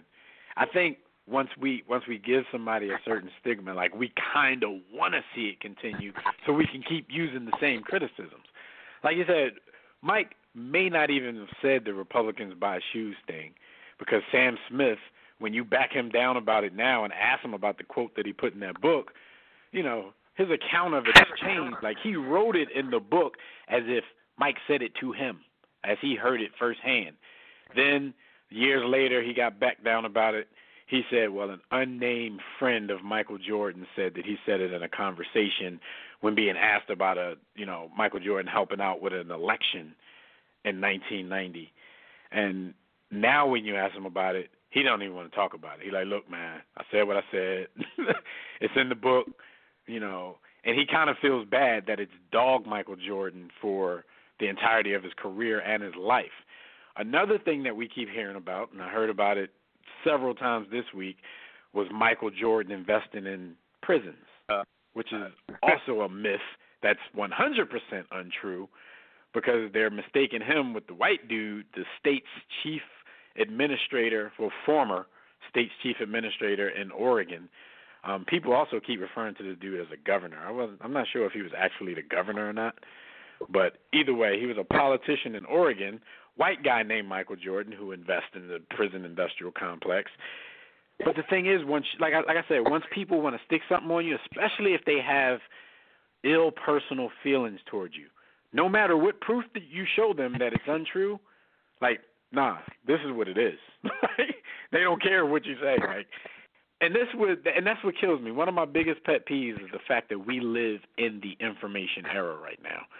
Everybody has smartphones, so basically information is at your fingertips, literally. But people rather just go out and spew dumb stuff out of their mouths, and act like it's factual, instead of, checking up on some of the stuff that you hear, some of the stuff that you're going to repeat. Like, Google, instead of looking like an idiot. Some people are too prideful for Google. I Google in a New York minute. Like, that sounds kind of crazy, but it could be true. Let me do some research on it. But we got Tobias back on the line. Let's get to his call before Jerry Jones or somebody come snatch him up. Tobias, what's going on, brother? What's going on? I got to make sure I find the right place and time to call you guys, because I don't want to take the joy away from white people, but no, but I saw you hang up when Rob was on the line. You're like, all right, when Rob get on the phone, it's gonna be a minute. So let me hang up and call back. Man, about this LeBron thing, right? This LeBron thing, right? This is right. People say people hate LeBron. No, people hate LeBron fans. That's who people hate. my thing is, people, it is great because that's his. My lady was talking about this over dinner, right? And she was talking about, like, it's his calling. Michael Jordan grew up in the burbs, 2-story house in the burbs. So he didn't have that problem with going to the poor school in the hood. But then again, LeBron went to private school when he able to dribble a ball, which most black kids from the hood end up doing when they find out they got a little athletic prowess, and white people find out. But the thing is, I looked on the Facebook Watch video about, like, Jalen Rose was talking about. There was a young black girl who graduated from that school, and people were still attacking her. So he still hate. And she was just like, hey, there's different challenges because at a charter school, they get no government funding. So they had to do fundraisers just to go to the damn prom and their graduations, hold those. While, like, LeBron gonna have those charitable things, this is a public school, you still don't get those government funding and stuff. And in my opinion, yes, that's great that these guys want to do this stuff, but this is still the responsibility of government. We get more upset at athletes not doing what the government should be doing. And that just gets me every single time. That's true. So LeBron opening up this school, let Uncle Sam and them off the hook, and got Kobe and Mike getting dragged all week because they ain't opened up a school. Hey, you know what I did? Hey, I went on Twitter. I found Fat Lever. I'm like, where your school at, dude? The thing is, the crazy part about this is, you know, people are getting trashed for not doing anything and not having a school. Like, 'cause this is like, it sounds funny, but I actually saw people, you know, asking, like, you know, why Michael Jordan ain't got no school, why Kobe ain't got no school. Like, it's really that specific. But the thing is, now when these guys or when guys come after LeBron and do it, those same people are going to be like, oh, he only doing this because LeBron did it. No, if you don't like somebody, you're just never going to give them props. You know, shout out to Skip Bayless and all those kind of dudes. Like, if you don't like somebody, it's going to be hard for you to give them props no matter what they do. So, you know, now is why they not doing that, why they not giving back. And as soon as they go out and do one, you know, Kobe going to get his L.A. charter school on, Mike going to make a charter school somewhere. And they're going to be like, man, they only doing this because LeBron did it. It ain't the same. Those same people criticizing wouldn't give 2 nickels to help out schools in their own. You know what I mean? But exactly. They probably never gave back to their own schools. Oh, better yet, they probably got a pair of Air Jordans on their feet right now. Mm-hmm. Yeah. That was a question I asked y'all earlier in the group. I'm like, how many of these people dragging Mike all week probably stand in line for his shoes? Shannon Sharp does. It's like, I'm defending the dude, and I don't stand in line for no Jordans. Like, it kills me though. It's that, and it's like, it seems like people, he's a fan of mine, like he's a good dude. He's supposed to be a good guy. He is a good, you know. They listed it as like, well, he never got in trouble. Well, he's not supposed to go to jail. Well, he don't have no side babies, but let's be honest here, guys. Savannah know what the deal is. A lot of this stuff goes on. Just don't embarrass me. Don't be Nick Young around here. Well, you know that's us. We get props for doing stuff we supposed to do. You know, how many times people be praising me because I'm sitting at home with my kids? I'm like, well, they're my kids. Like, what am I supposed to do? He married at high school. So that's great. Oh, yeah, by the way, Jalen Rose might not want to talk about the school now because he married a non-black woman, so you already know that enrollment's going to drop pretty soon. You know, but we know how that turns out. But the part that kills me is that all these people are getting trashed. There's a lot of people who donate money who don't want to be the face of it. They just want to drop their dollars and let somebody else handle it. That doesn't mean they ain't doing nothing. It may not be what you want to do. I had that conversation with somebody earlier in the week as well because it was the Michael Jordan thing. They were, you know, they kept saying Mike doesn't do anything. So, you know, I kept going to the internet and posting links at stuff that Michael Jordan was doing. So, because they were on that wavelength, anything I posted, you know, they found a reason to crap on it. Well, whatever. He's just giving money. He not saying nothing and this and that. I'm like, okay, well, that's all well and good. We want people to speak out. Even though, really, if I'm being 100% honest, half the time these athletes actually use words and speak out about something, like, they don't really sound too well versed. And that's LeBron included. You know, the one time with the Tamir Rice thing, he said he didn't have all the information. And the larger scheme of things, that's probably the best thing for him to say, because, you know, a lot of times they say stuff and people just want you to say something so you can be the next Kareem Abdul-Jabbar, but you might not sound too intelligent saying it. So I told this person, like, you kind of sound like those people who claim I understand, you know, that the people in the NFL are kneeling for social injustice or whatever, but I would have done it differently. You can do it differently. You don't need to do it during the national anthem. The person was mad offended that I told him that. They started using the words, oh, you're going to say that I sound like that I'm like the oppressor? I said, you're like them. I said, right now you're sounding like the oppressor, if that's the word we're using, because I never used that word. You did. You are sounding like them, because we get mad at them when they tell us, well, you know, it's okay to be upset, but you should have done this differently. Okay, if this person decides I'm going to give $7 million of my hard-earned money to a cause, that's not enough money for you, or because my $7 million didn't come with a I have a dream speech, you're doing the same thing as them. You're telling me how I should have given my time, my money, and how I should care about these situations. So it's like, don't get offended. You know what? Just telling you how you sound right now. And you know, and the thing is, like, Michael Jordan, in his time in Washington and Charlotte, he gave plenty of bad black coaches a shot at coaching. They weren't successful, but he gave them a shot. And we got a lot of white coaches keep getting chance after chance after chance. Frank Vogel, for example. It's not even coach. It's not even just coaches, though. Like, that's another thing that, you know, Michael Jordan doesn't get props for. But, you know, he ain't on his jailing. He's not jumping on TV crying about it. We kill Mike, and I still kill Mike about being like a bad team president when that was his title, and a bad team owner now that that's his title. But the fact is, Michael Jordan employs a lot of black people in these in the organization, and you know they're failing. So in the bigger scheme of things, we kind of bashing our own people. I mean, when we're in this business, we got to keep it real. Like, if y'all suck, y'all suck.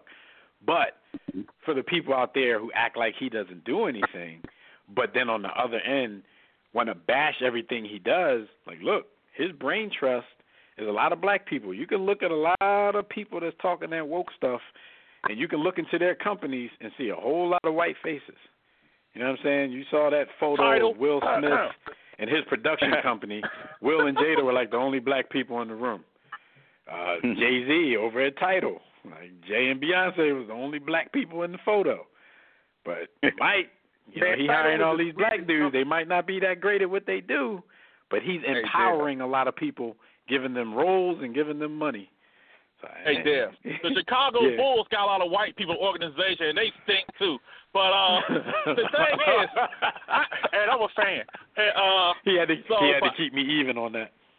Yeah, and see, the thing is, I hate when people say these players are political. If all you got to say is F Donald Trump or Donald Trump's a racist, you ain't political. That's just saying what everybody else is saying.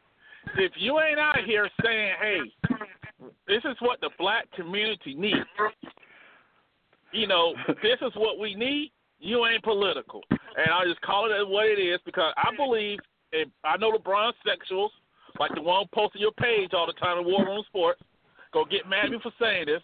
The Democrats are going to use LeBron to get black folks out there to vote for whatever crap candidate they have in 2020. I heard LeBron might be running in 2020. He'll be a fool to do it.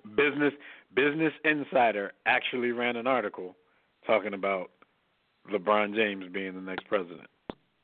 Man, the Lakers sound like his after school job right now.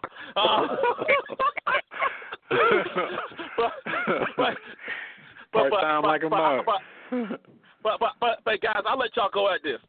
I'll say this real quick about Dak Prescott. No matter how many white women you date, Dak, you're Uncle black. Dacus. Yes. Uncle Dacus. And here's the thing, Dak. Remember, Dacky, Dez Bryant was last year was talking about he had a family to feed. He was staying. They still cut his ass when he was no more good to them anymore. And they talked about him like a dog. Just remember that, Dak, why he out there want to toe that company line. You don't have to say, I don't even care if you stand or not. But don't dismiss what people like Kaepernick or Eric Reed risk their careers over to bring highlight to a subject, especially in a part of the country where he's from. He's from Louisiana, where Alton Sterling had his chest blown out on camera. They way past the risk. They ended their careers for. And you know what? I'll say this. Hey, Dak, I bet Alton Sterling, he would love to tell the cops, can you shoot my chest out at a better time? I want to at least say bye to my kids first. But they want to say it's better before time. We get you out of here, they never say that. You brought up Jalen's wife. Skyview in the chat room said, after seeing Jalen's wife, I ain't saying that it's right, but I understand. Hey, all I got to say, I bet Jalen Rose won't go on first take talking about man's lawyers' options anymore. But anyway, you guys all right, have a good I'll one. let you, man. Thanks for your call. Tobias be hyped, man. He's like, I admit I piss off any white people. They probably listening to your ass. You better stop playing. All right. So yeah, man. A lot of stuff around the whole school thing. Just want to get into a few more things because we're way behind on time. But your man, Dwight Howard, why is he always talking? I mean, first it was like a week or two ago when he put that little tweet about his journey through the league and had all of these corny metaphors and all that kind of stuff. Now he's in an interview in Washington talking about how the Warriors called him, and he thought about the Warriors, but when John Wall reached out to him, I mean, he was saying John Wall like John was Mike. Like when John Wall call you, you got to listen. So let me hear some of his quotes on this whole thing. He said, Golden State called and I thought about them, but once John sent me that message, I was like, man, I couldn't tell him at first, but I was like, man, I'm going to be a wizard. That was my mindset. So how much of this is like FOH Dwight? Because, we even speculated ourselves once he got the buyout that Golden State might be, a fit for him. It might be somewhere that he may end up. So in my eyes, and I wasn't there, so I'm just speculating, in my eyes, there's no doubt that there was a conversation. But what I doubt is there was any kind of offer, like you spurned them to go because John Wall hit you up and said, come play with me. That's what I thought. That's what I don't believe. Yeah. I mean, come on, man. He's talking about being the Wizards or like the Lakers or the Yankees. Like, even people on the Wizards don't want to be a Wizard. Like, what are you talking about, man? Like, at the end of the day, the White Howard has no story. He's still the same kid that came into the league that just wants attention, and it's just this silly, immature little brat, man. Like I've never liked Dwight Howard, man. And maybe part of it is my Shaq bias, trying to steal the Superman. Superman. He did just come steal. He just take somebody's moniker. Like, come on, guys. It's weird because Shaq was way next level with it. Like I've been like at Staples Center drawing mad early because I was just excited to be out there and going to a Lakers game. I've seen Shaq drive up to the Staples Center in a Mercedes-Benz that was all re-engineered with a giant Superman symbol on the front instead of a Benz symbol. Like, Shaq was next level with this. If you used to look at some of those old articles, this dude had Superman symbols like in his shower, his giant bed, the comforter had a Superman symbol. I mean, this is probably why Shani divorced him. He was a big-ass kid. But, like, when somebody's that deep in with it, like, and I know Shaq had 60 million nicknames because he gave himself one after every game and every situation. But how do you just come in the league and just take that? Like, I wouldn't have liked him if I was Shaq either. Yep. I mean, I don't know Jalen stuff, but come on, man. Yeah, and it's just like he's always been somebody that just can't figure out how to shut his damn mouth, man. You know, he could have been a much more successful player. He was able to figure out the mental aspect of being a professional basketball player. And for how playful he always seemed and how he was always smiling, like teammates be acting, you know, they be throwing parades when this dude leaves town. Like, you must really be an asshole behind closed doors. Nobody likes him. Nobody. Not even his baby moms. But here's some more. Like, he was real excited and trying to sell this. He started out the interview saying, shout out to John for reaching out to me and asking me about joining his team. He was like, no lie, when I saw the message on Instagram, I really got so happy. I was like, John just DM'd me. Oh, man, this is crazy. After that, I really just started to put on my thinking cap. I just thought about all the possibilities. I was like, man, this could be the best spot for me. All right, one, sounds like John Wall DM'd you, not Jesus Wall. Two, what possibilities is he talking about, Hank? What possibilities? Third seed in the East, fourth seed in the East, second round. What possibilities are we talking about here? I mean, LeBron James leaving the East doesn't necessarily open the door for the Wizards to step in. No. And we could be wrong, you know. We could be wrong. Nah, hell no, man. Nobody on this team like each other. When I saw a DM from John Wall, like, you know how many girls in D.C. then had that same feeling as you, bro? He groupie DM'd you. Like, like, you're right. There's a lot of chicks that said, I got the same DM. What you talking about? He asked me to join his team a long time ago. The way tripping, man. All right, man. So, crazy bull. Real quick, Urban Meyer.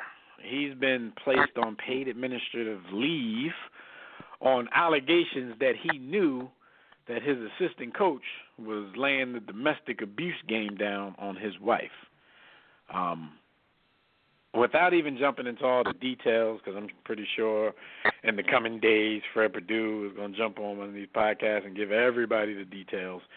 But is this something that because people are really thinking that Urban Meyer, you know, one of the great coaches in college football, is about to get fired over this. Like, have we gone too far as a society that this, you know, people are going to lose their jobs because somebody else that you employed was,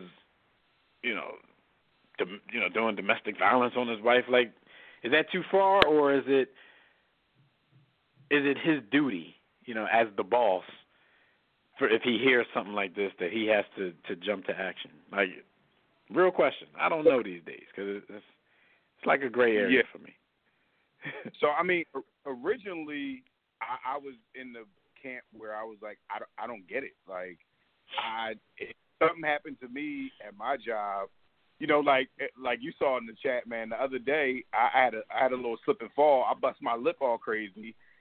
Nobody at my job felt the need to report that I might be the victim of a domestic violence issue. I wasn't about that. Your wife laid hands on you, but yeah, exactly. But apparently, according to some of the articles and information that I've been getting, he was required contractually and by the bylaws of the school to report any sort of issues like that are brought to him. So he had the duty to do that. So I don't know how. Basically, so he about to fall on his sword because he was probably being a little too loyal to his assistant coach. Yeah. I mean, for me, I don't try to get involved in anybody's domestic issues, so I wouldn't necessarily be jumping to go, report things and all that. Right. But yeah, if it comes down to she has proof that he knew about it, he got to go, man. He has to go. So it probably, and I would imagine that it was loyalty. You're gonna have a lot of people to say, this is just another example. They care more about winning than this and that. But this was a wide receivers coach. Like, I'm pretty sure Ohio State could stay at the level they are if they lose their wide receivers coach. I'm trying to think right now, like, what banging wide receivers have they produced? And I could, I'm off the top of the head, I might not know. That might be something Fred Purdue might be listening like, what you talking about? They got so-and-so and so-and-so. But I'm like, what banging wide receivers have they produced over the last decade, to where winning made this important to Hyde, rather than him just being loyal to possibly a friend. Because you become friends when you do this. Most of the time, you're friends already. Once you get a job, you hire these dudes because you know them from places before. But now, listen to some people talk, because we had the homie Miz up in the chat who told us, as a state employee, and you are that when you're working at a state school, that also obligates you to act on things like this.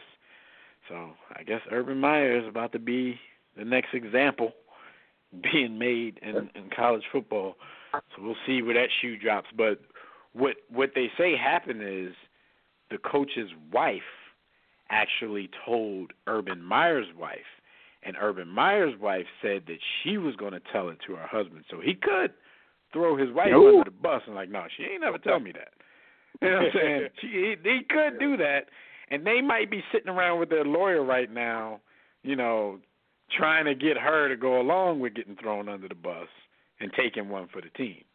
So, who knows? Yeah, but Urban Meyer is not going to have trouble getting another job if his firing doesn't come with like a ban from college football for a few years or something.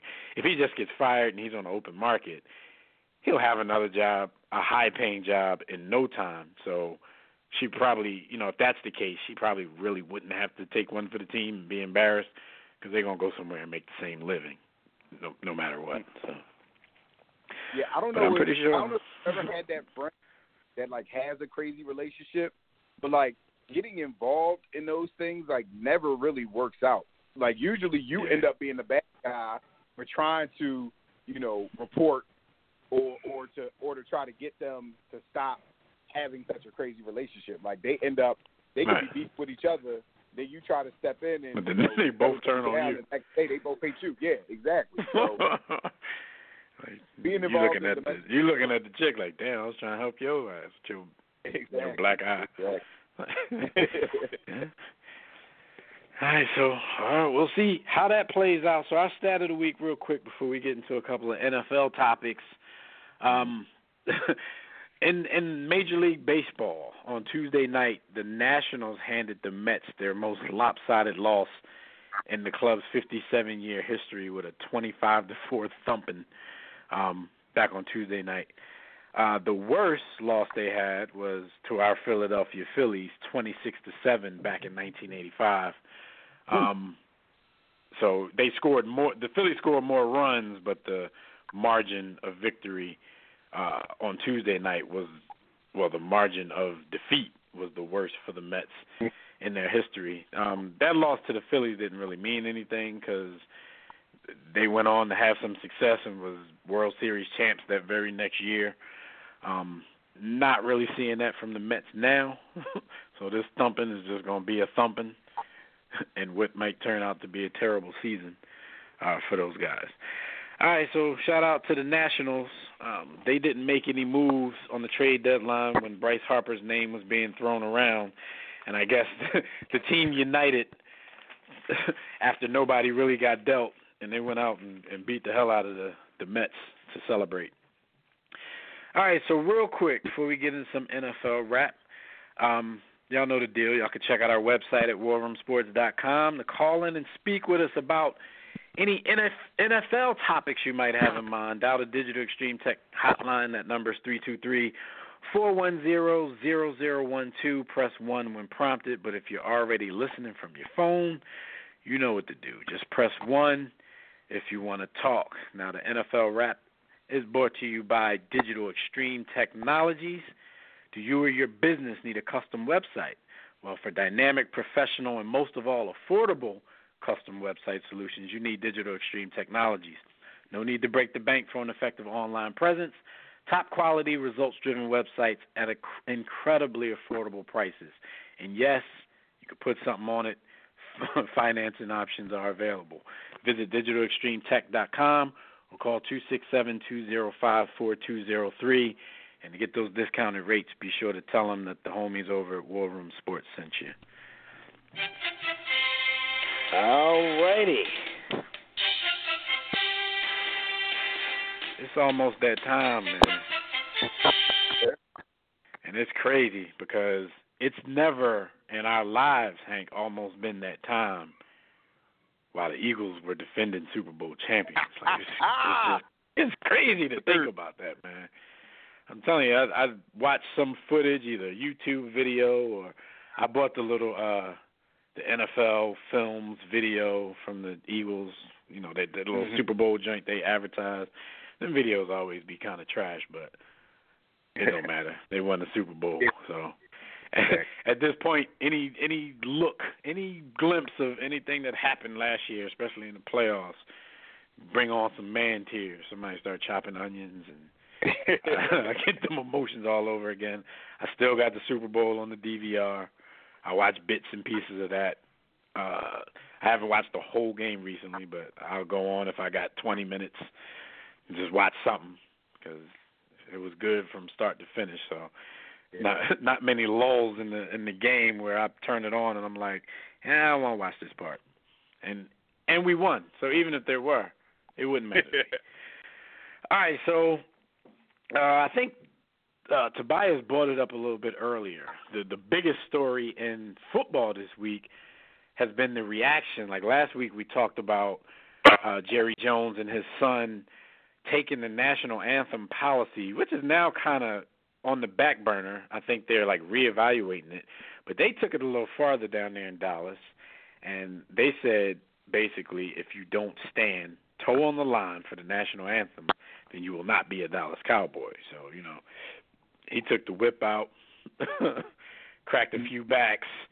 But we all talked about in the War Room Sports Game Time group at how he has the kind of quote-unquote leaders on-field leaders that would go with the stuff that they're saying. And we weren't wrong about that because Dak Prescott and Zeke Elliott both came out, you know, talking that rah-rah cowboy stuff. What Zeke said might have even been worse than Dak, but Dak is the quarterback. He's looked at as the leader, so he's taken more heat over his comments. And what he originally said was, I never protest during the anthem, and I don't think that's the time or venue to do so. The game of football has always brought me such peace, and I think it does the same for a lot of people. A lot of people playing the game, a lot of people watching the game, a lot of people who may have an impact, you know, of the game. So when you bring such controversy to the stadium, to the field, to the game, it takes away. It takes away from that. It takes away from the joy and the love that football brings a lot of people. Now, he caught a lot of heat for that. I saw Dak and all kinds of Uncle Ruckus memes and what's the dude name from what was Leo DiCaprio's house Negro? And he the Sam Jackson character. I saw Sam Jackson's face over him all week. People were basically, you know, killing him for what he's saying because, you know, he was a bit dismissive of the whole movement. It's kind of like what we talked about earlier when people try to tell you, I understand why you're upset, why you're doing something, but this isn't the time, this isn't the place. You can't really tell somebody that. If they have a message to get across, and this is the very biggest stage, this is the biggest stage that they have, how are you going to tell them this isn't the place or the time just because you value this time a little bit differently? So he said that, and then he was asked about it later on in the week. I wouldn't call it backtracking. He started playing both sides of the fence a little more, but he definitely said, and I quote, I said what I said. Like, Dak's still like, look, I said what I said. Like, I wouldn't do this. But he was like, I'm more about the action part of it and what's the next steps of us actually getting out there and doing something about it, because kneeling and putting a fist up is not really a solution. Now, some of that I can certainly understand, because you've heard me defend Malcolm Jenkins over the past few months, and it's not because he's an Eagle. It's because, okay, he may not be doing it anymore, but he did something so he can move on to the next step. But I don't give Dak that same type of benefit of the doubt, not because he's a Cowboy, but because he hadn't even been through step one. So you can't skip steps, criticize the first step, and talk about, I'm ready to move on to the next step, and I'm willing to help Malcolm and those guys in any way, they need me off the field. Any surprise to you about Dak? Zeke just basically went company man, like, we're the Dallas Cowboys and we stand for the national anthem, and this is what we chose as a team. So he's not even really worth the conversation. But any surprise to you with Dak? No. I mean, yet again, like, everybody that Shaquille ain't your brother. You know what I mean? Like, Dak and Zeke, they don't. Everybody that Shaquille ain't black. He's like, you know what I mean? Like, they don't. That's not their world. They did exactly what I expected them to do. Jerry Jones did exactly what I expected him to do. Like, these guys don't get it.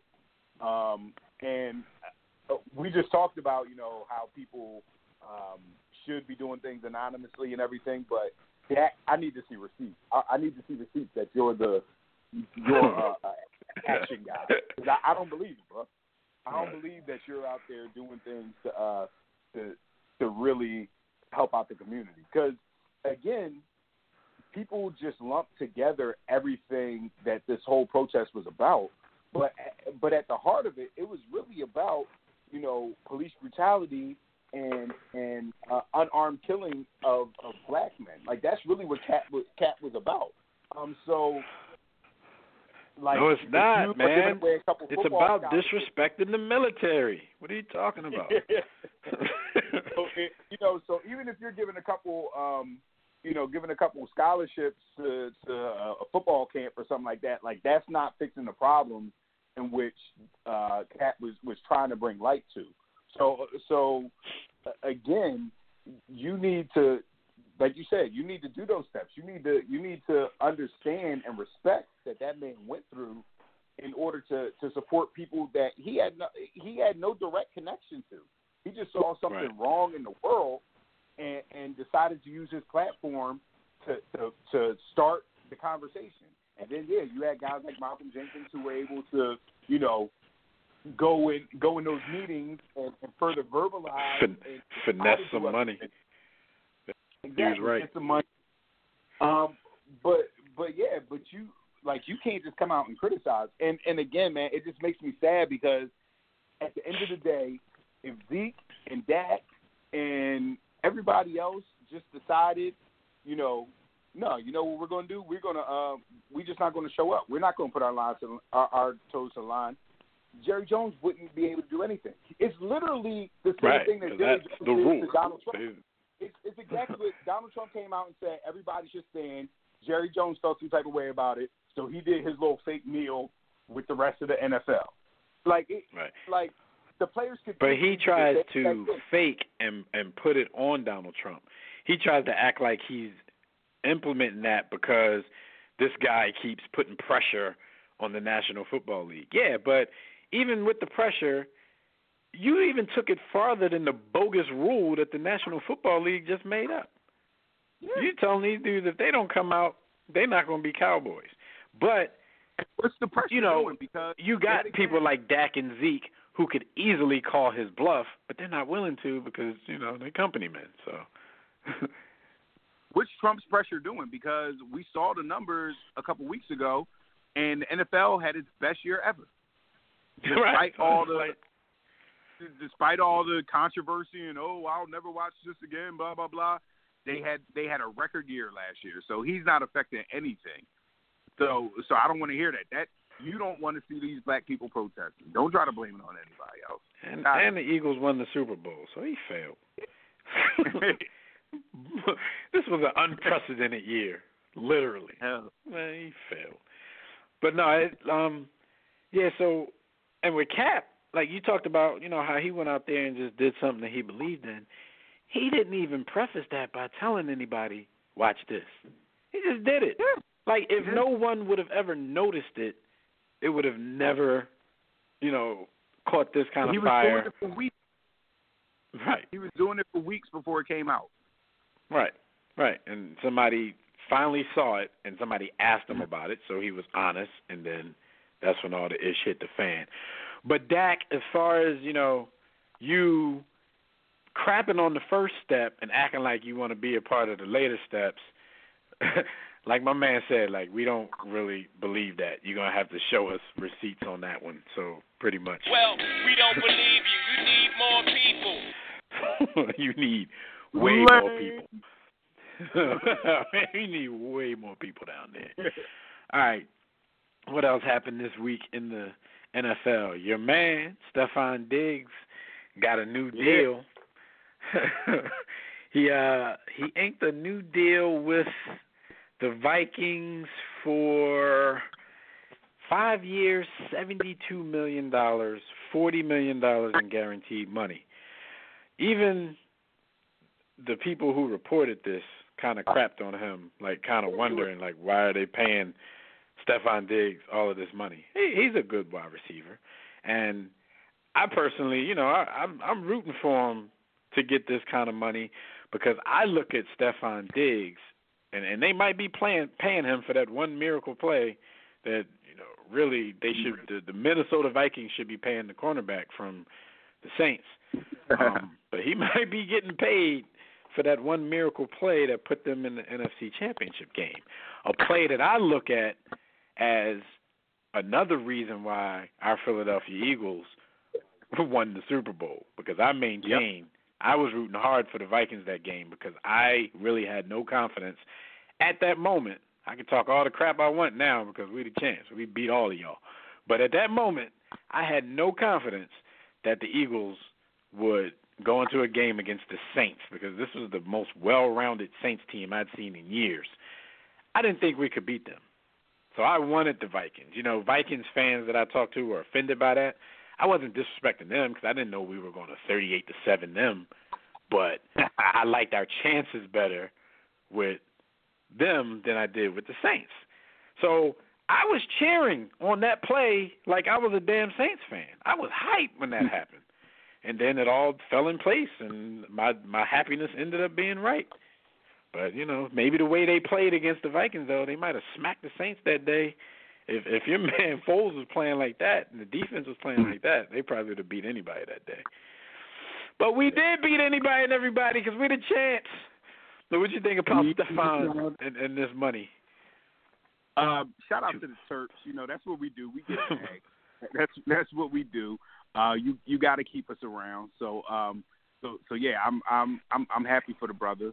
Look like the Terps really got better receiver coaches than the dude Urban Meyer is losing his job over. Exactly. I think he's a really, really good receiver. I mean, who's he had as far as a solid quarterback, to really get him the ball. He's somebody when the ball, he makes the catch. He seems to always get open on big plays. He's not the, giant, has all the physical tools that you really expect of those top receivers. But as far as the hands and the ability to get open, I think he's worth it, man. I think he's, like you said, he's a cult hero there now, man. You had to keep him. You know why people crap on him? Because, everybody who's reporting these things, the first thing they're going to is statistics. And he doesn't have monster statistics. As a matter of fact, he's never had a 1,000-yard season. He has had an 84-catch season, but he's 52, 84, 64, 720 yards, 903 yards, 849 yards. But what you just said, the quarterback situation, even though, they tried to jump on the Keenum bandwagon last year because they were winning, not because he was lighting the place on fire. He hasn't had anybody like that. I think his numbers, he will have his first 1,000-yard receiving season this year, maybe 90 catches.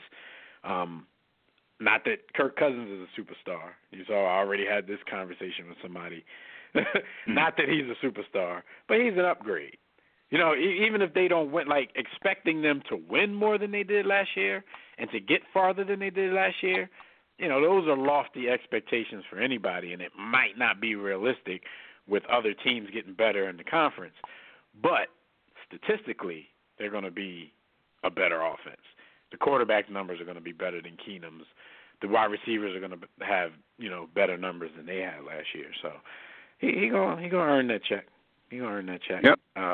Barring any injuries, he'll definitely get that. All right. So last thing I want to talk about before we get out of here. I got two things. I don't know if we're gonna get to both, but this is Hall of Fame weekend, so we're actually gonna have some football this weekend. I'm not a preseason dude. So I could really give, you know, two craps about any NFL action happening in the preseason. But this is a special Hall of Fame year, again, for the Eagles fans. We're making this all about us in these last few minutes because Brian Dawkins is going to be enshrined into the Hall of Fame this Saturday. T.O. is going to be enshrined, but not really enshrined, however that goes. He's going to be in there, but you ain't going to hear no hoopla about him because when he said he wasn't coming, they basically erased him from the program. I don't even know if they're going to say his name. But no, you going to try to watch that? You going to try to see Doc? I'm going to at least try to record it. I can't promise that I'm going to be live for anything happening in the NFL preseason, but I got to see Doc. Yeah, I definitely want to hear the speech. I mean, this, as far as a class, this has to be one of the greatest classes ever of talent. At least, definitely for class is no joke. Yeah, and it's a defensive class too. Besides T.O. Yeah, you got Urlacher, you got Uncle Rakes. He's going to give a good speech too. You mean a good preach, not a good speech? Yeah. And then you got T.O., you got Randy. So I mean, this class is ridiculous. So yeah, I'll definitely record it. Like you said, it ain't appointment viewing for me, but I think they're all worthy too. You know, some people crap on Urlacher, but you know my term for that. I think that's the Bomani Jones effect. You know, because the people that I know that crap on him are all people that look like me. Shit, I saw somebody today say that Larry Bird should be. That little meme where they ask you can take two of these guys out of this photo and still tell the history of the NBA. You know, I saw somebody say Larry Bird, and he's in our War Room Sports Game Time group. I see you. You don't be saying that stuff in the group, but I see you on social media. I see the stuff you be saying, but that's the Bomani effect because there ain't no damn way you could take Larry Bird out of the history of the NBA and still tell the story. Like it was. Larry and Magic saved the damn league. Like, come on, man. White men can't jump, but Larry can ball. All right, so I'm definitely looking forward to the enshrining ceremony. I'm looking forward to B-Dog because he's gonna have tears in his eyes. It's gonna be emotional. Ray, I used to feel the same thing about him that I feel about Brian Dawkins. He's making that really difficult right now, but I can give him his props. I still think he's the greatest middle linebacker of all time. Urlacher is one of them, top 10, so he's well-deserving. And then, you know, you got those wide receivers. It's probably poetic justice. It's fitting that they go in together, even though T.O. not going to be there. But look, man, we are out of time. We wanted to talk about Earl Thomas telling the Seahawks, pay me or trade me, but, you know, we'll talk about that on social media or something like that. We just want to thank all the good people out there for joining me and the homie Billy Bage for another briefing in the War Room. Shout out to everybody in the chat room on Facebook, Twitter, the War Room Sports Game Time on the GroupMe app, and all the callers who called in to holler at us. Tune in next week live right here or on demand as we catch you up on everything happening around the world of sports. So until then, enjoy your weekend. Enjoy the start of next week. And we'll see you right back here next time. Be sure to catch our conversations on Facebook, Twitter, as well as our blogs, webcasts, and network podcasts on warroomsports.com. Also, make sure you pick up a copy of Jimmy's book at sportsthebook.com or warroomsports.com. Until next time, everybody, don't accept mediocrity. Be steadfast in the war against ignorance. We'll see you chumps on top.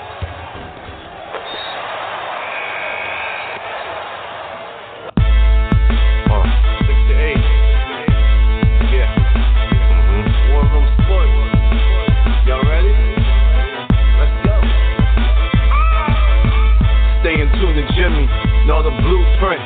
Every Thursday, 6 to 8, they do this. Shout out to Dev, PJ, B. Austin, Doc Bay on replay. WarRoomSports.com. Get that mobile app. If not, dial 323-140012. They be going and you sensitive, then oh well. Physical podcast, let's talk sports. Showtime like magic in the block push. Listen live, push one to join in. Rip your team or listen for your enjoyment. Hip hop scholars, pit stop and knowledge. Should be in sports credits, I ain't talking college. 5 guys, no beef though. Portrait secret, but the streets know. Belafonte, I got a G flow. KC royalty, I'm in beast mode. 2 hours, get your game up. Who's the best in sportscast? You better name us. War Room Sports. Yeah, you know, Jimmy, Dev, PJ, Jack Beck, Lee Austin. I'm Jack. Up and coming on the beat.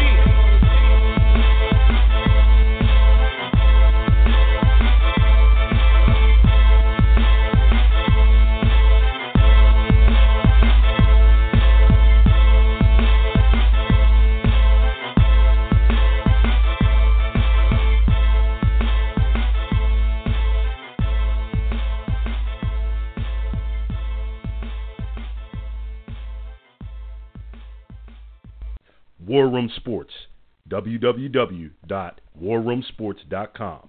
What? Ain't no more to it.